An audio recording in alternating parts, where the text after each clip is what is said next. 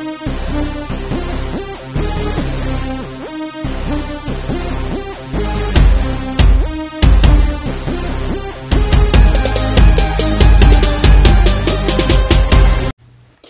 I want to kind of talk about something that God laid on my heart. First, in the description of this video, there's going to be a link to my YouTube channel. I would appreciate it if anybody wants to check it out and let me know what you guys think. There's some content there. Basically, what God laid on my heart is a lot of times we struggle with our identities.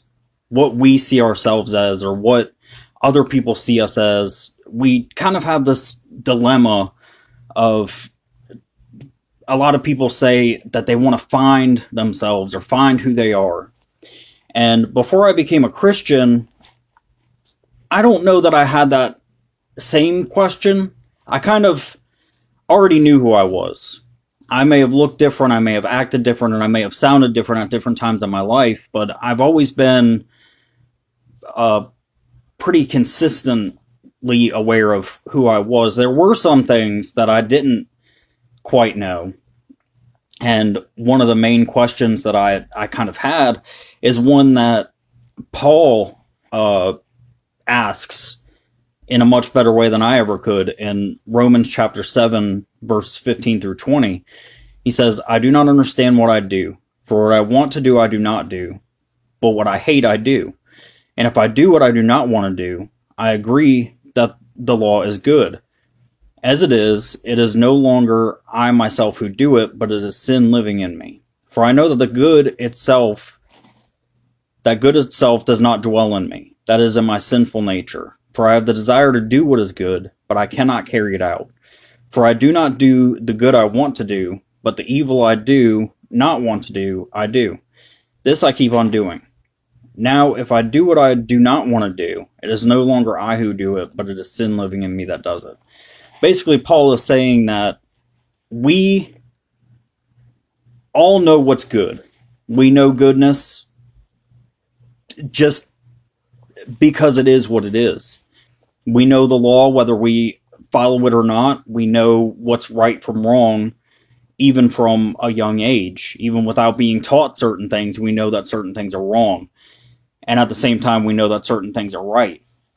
And basically, in this, I called this sermon Identity Theft. I wasn't sure if I was going to call it Identity Theft or Identity Crisis. But I think Identity Theft looks good, and I think it makes this a pretty decent segue, is in this book, in this chapter, Paul draws us to a problem. He not only answers this here, but he answers it in the long run. Like, where does this all start?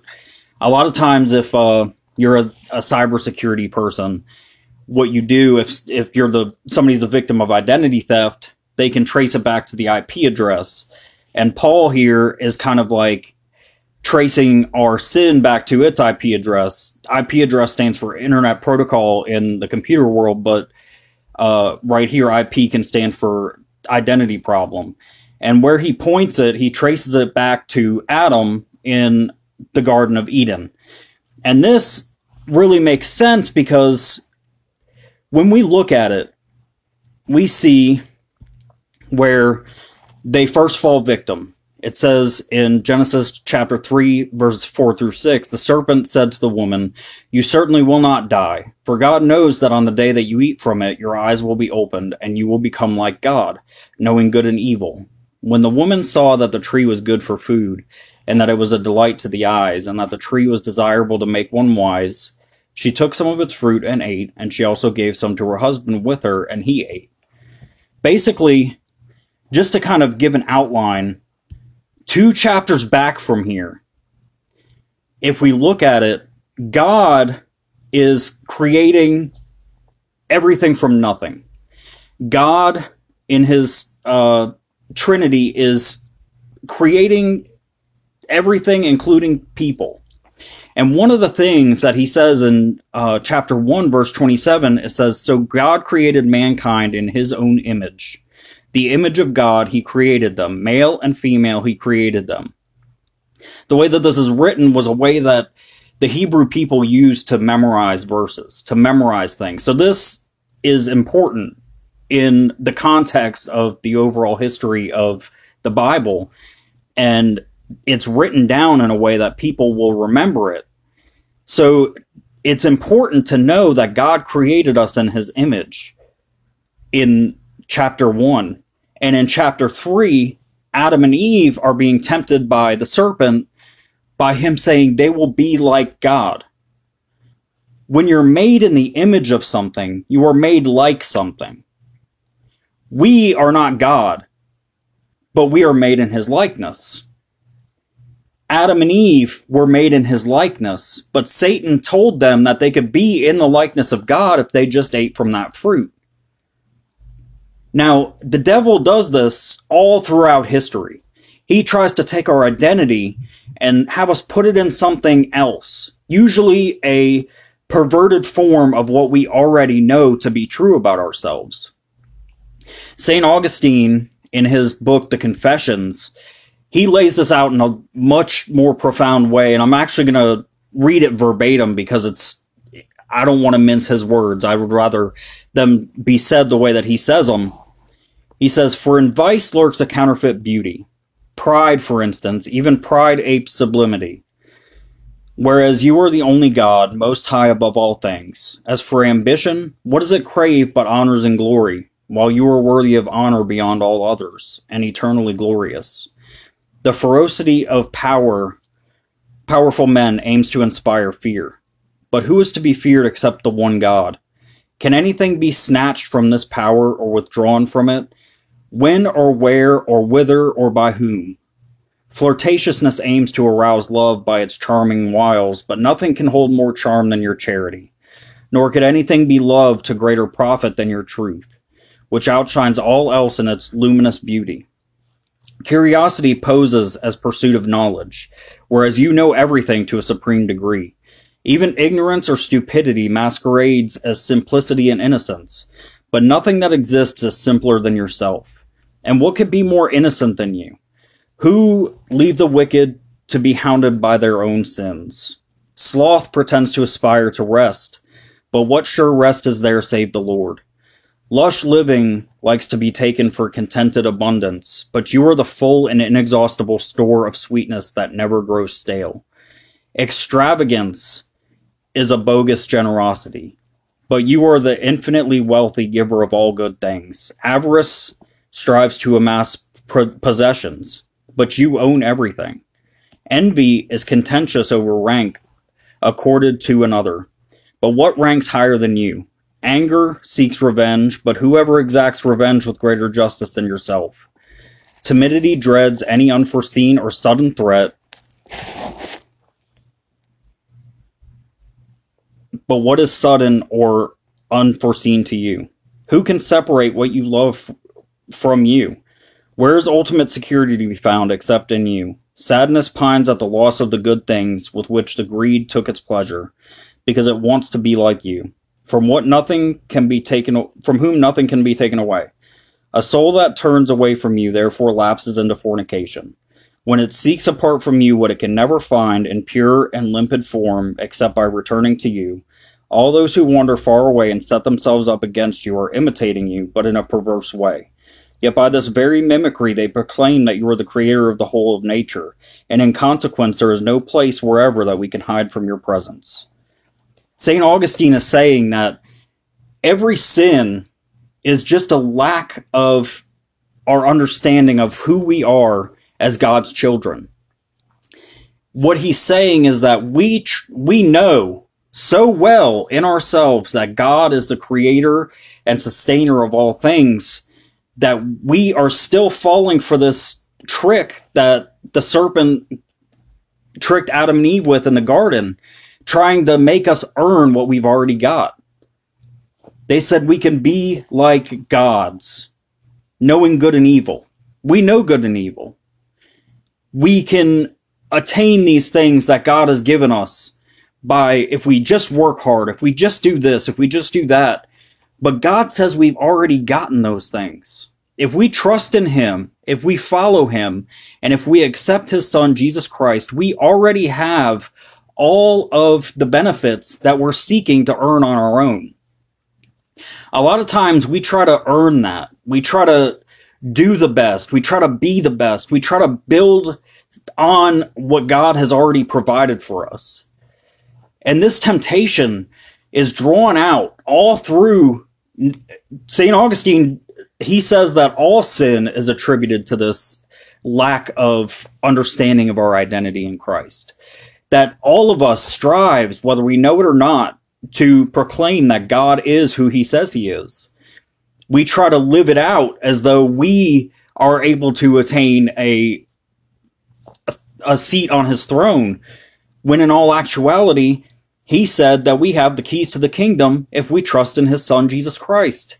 He opens the doors for us to enter into that rest, to enter into that relationship with him that he set it out before us. We haven't had to do any of the work. Christ did the work for us. But it's sometimes easier for us, I think, to feel like we merit it, that we earned it. Sometimes we would rather do the work so that we can say that we've done it, rather than accept that it's already been done for us, so that we can't take the credit. And all throughout the book of Romans and other books of Paul, he states that we need to stop putting our identity in what we do and keep our identity in whose we are. We belong to God. We're his creation. We're not his creators. We're not his... we don't choose where he resides. We don't get to put him in a box. We don't get to decide who or what he is. He is who he is. That's what he says in the Bible. That's what he told Moses his name was, because there was a time back in early Judaism where just in ancient culture in general, to say the name of something gave you power over the thing itself. So if you were to say somebody's name, you hold power over that person. Jesus makes a reference to this when he tells the demons that he looses from the people to tell them his name, to tell them their names, because that gives him power over those demons. But God doesn't allow us to have that power over him. God doesn't allow us to use his name to claim power over him. It's impossible, even though we try to do that ourselves. And in one of the most notable things is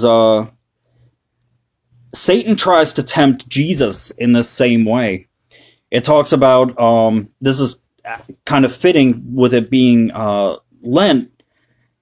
Jesus is tested in the wilderness after he fasts for 40 days and 40 nights.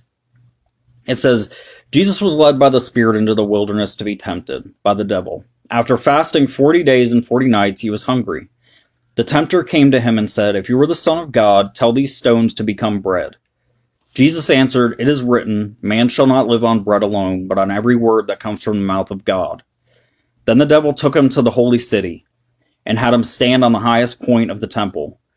"If you are the Son of God," he said, "throw yourself down, for it is written, he will command his angels concerning you, and they will lift you up in their hands, so that you will not strike your foot against a stone."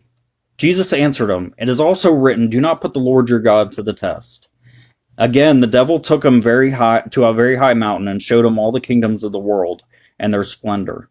"All this I will give you," he said, "if you bow down and worship me." Jesus said to him, "Away from me, Satan, for it is written, worship the Lord your God and serve him only."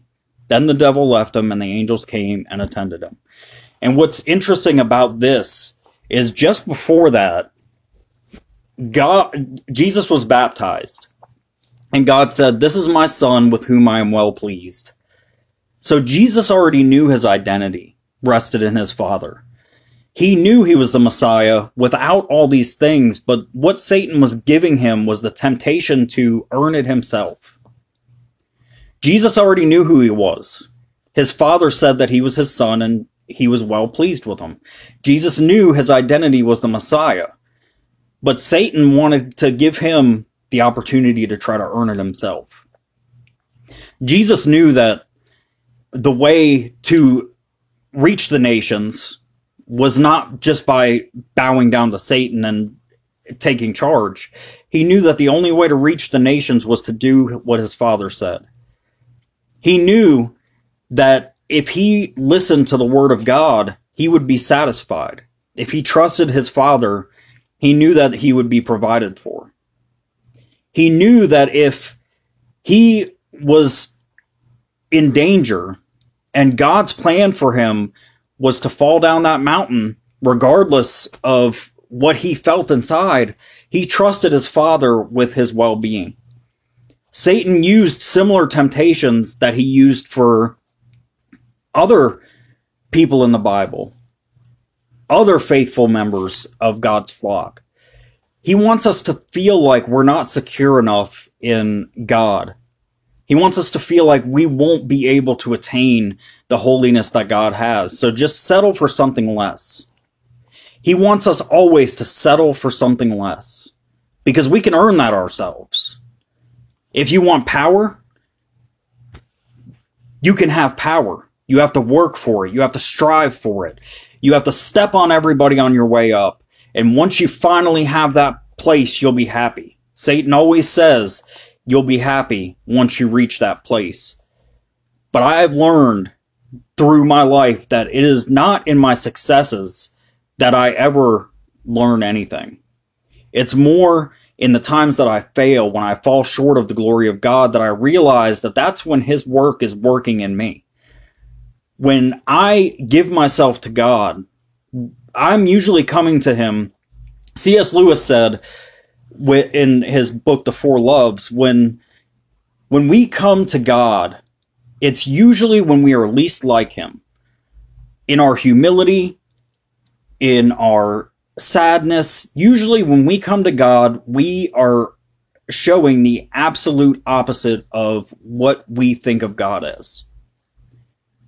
Our brokenness, our humility, our embarrassment, our sorrow, all these things that are low in our minds are when we're the closest to God. So when I'm thinking of what makes me a good Christian, the times that I'm the best, as far as what Jesus says, is when I'm on my knees crying. The times I'm closest to God is when I'm furthest away from Him. When I'm looking at myself and I know how sinful I am. When I'm looking at myself and I know how broken I am. Those are the times when I cry out to God. Not the times when I'm on top of the mountain. Not the times when I feel like I've attained something on my own merit. Not the times when I have all this power that I feel like I have. It's the times when I feel like I have nothing to offer God that I offer Him the most.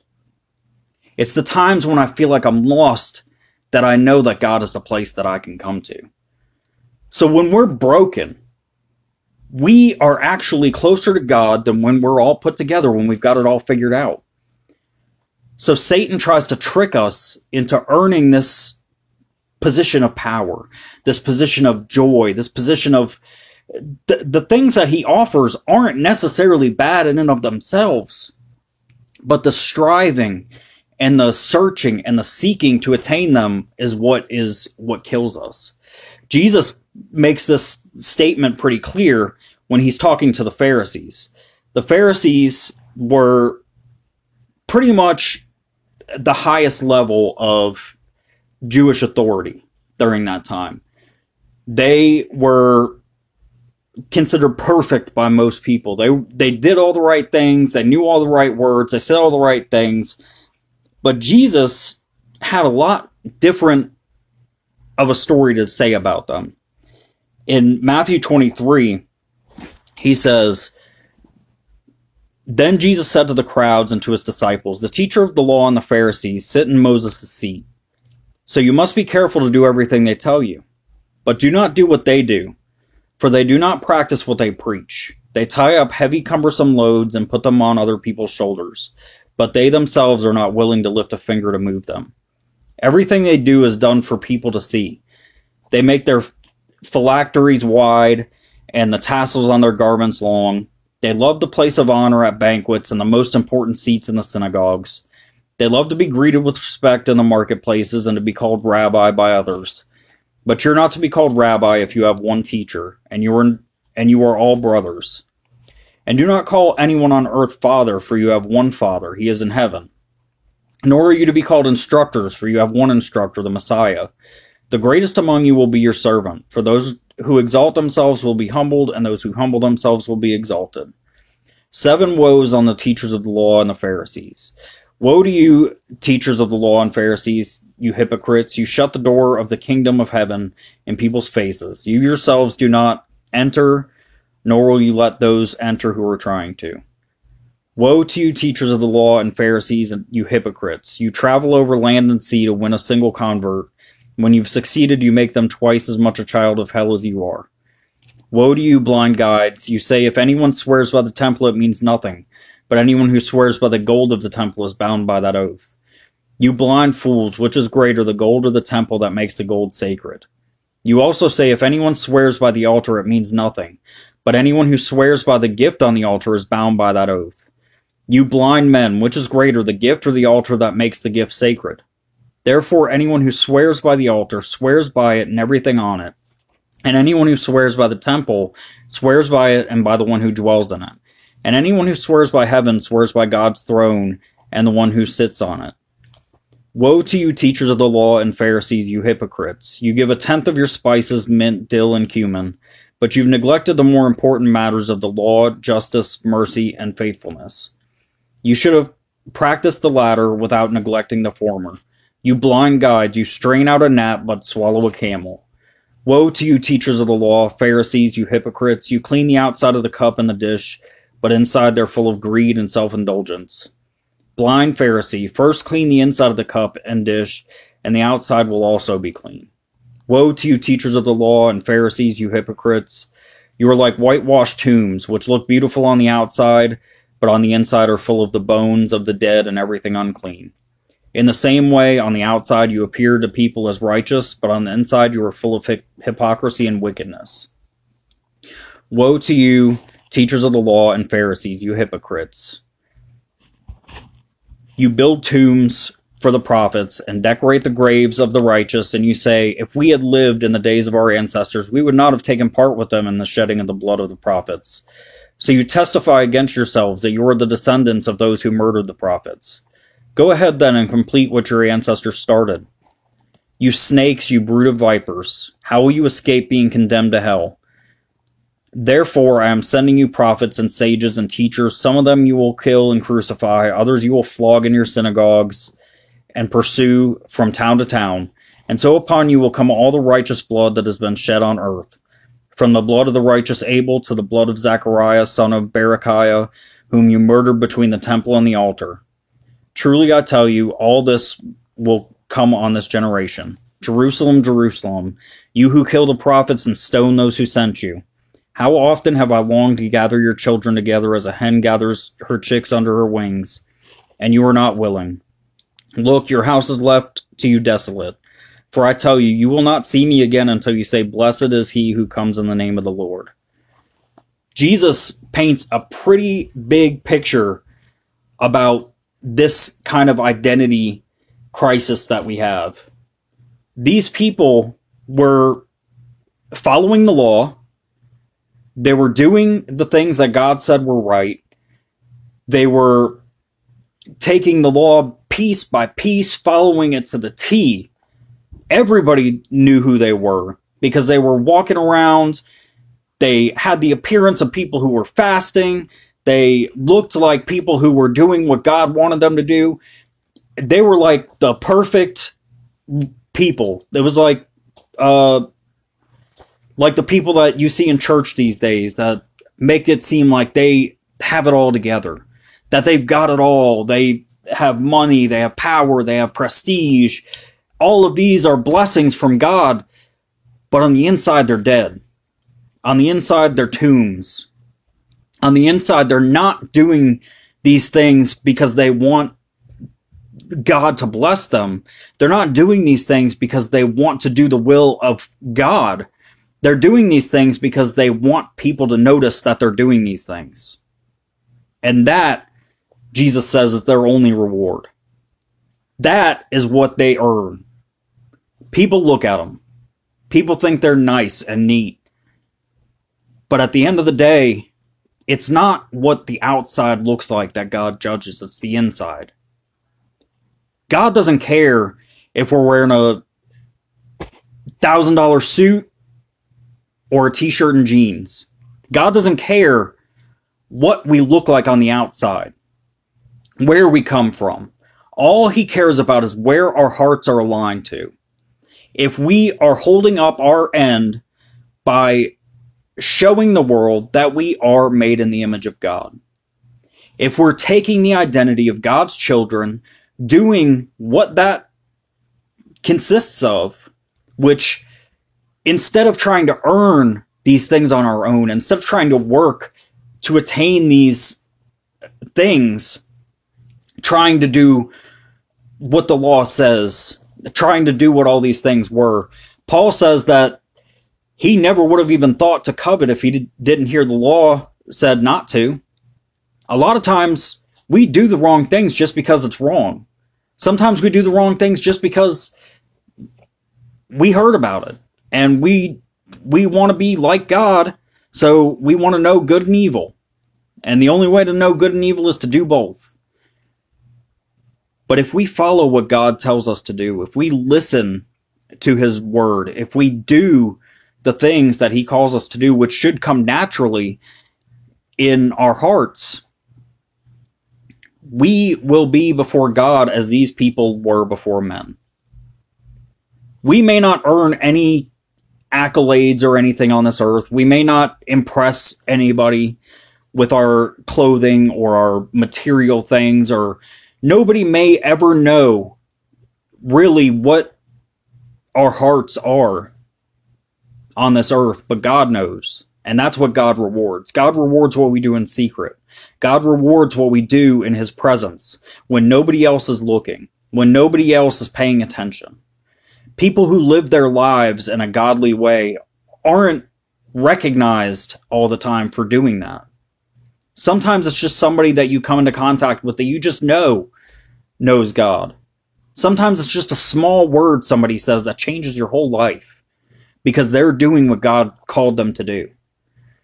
There are going to be people in this world that you can see that they may have it all put together. They may be painted the right way. They may be carrying themselves the right way. They may look the right way. They might say all the right things. But they may be completely dead inside. They may have no clue who God is. They may just be trying to find whatever they can do the easiest to make the most people like them. Anybody who's ever turned on a Christian TV station has seen this, I'm sure. Where you know they're saying all the right words, they have all the right people there, they're influencing the world, but every single person that's there, maybe not every single person, but a lot of those people that are there might be just as dead as that person is too. They might be looking for God, just doing it in the wrong way. They might be seeking God, but only finding it in this counterfeit. Instead of trying to do what we can do on our own,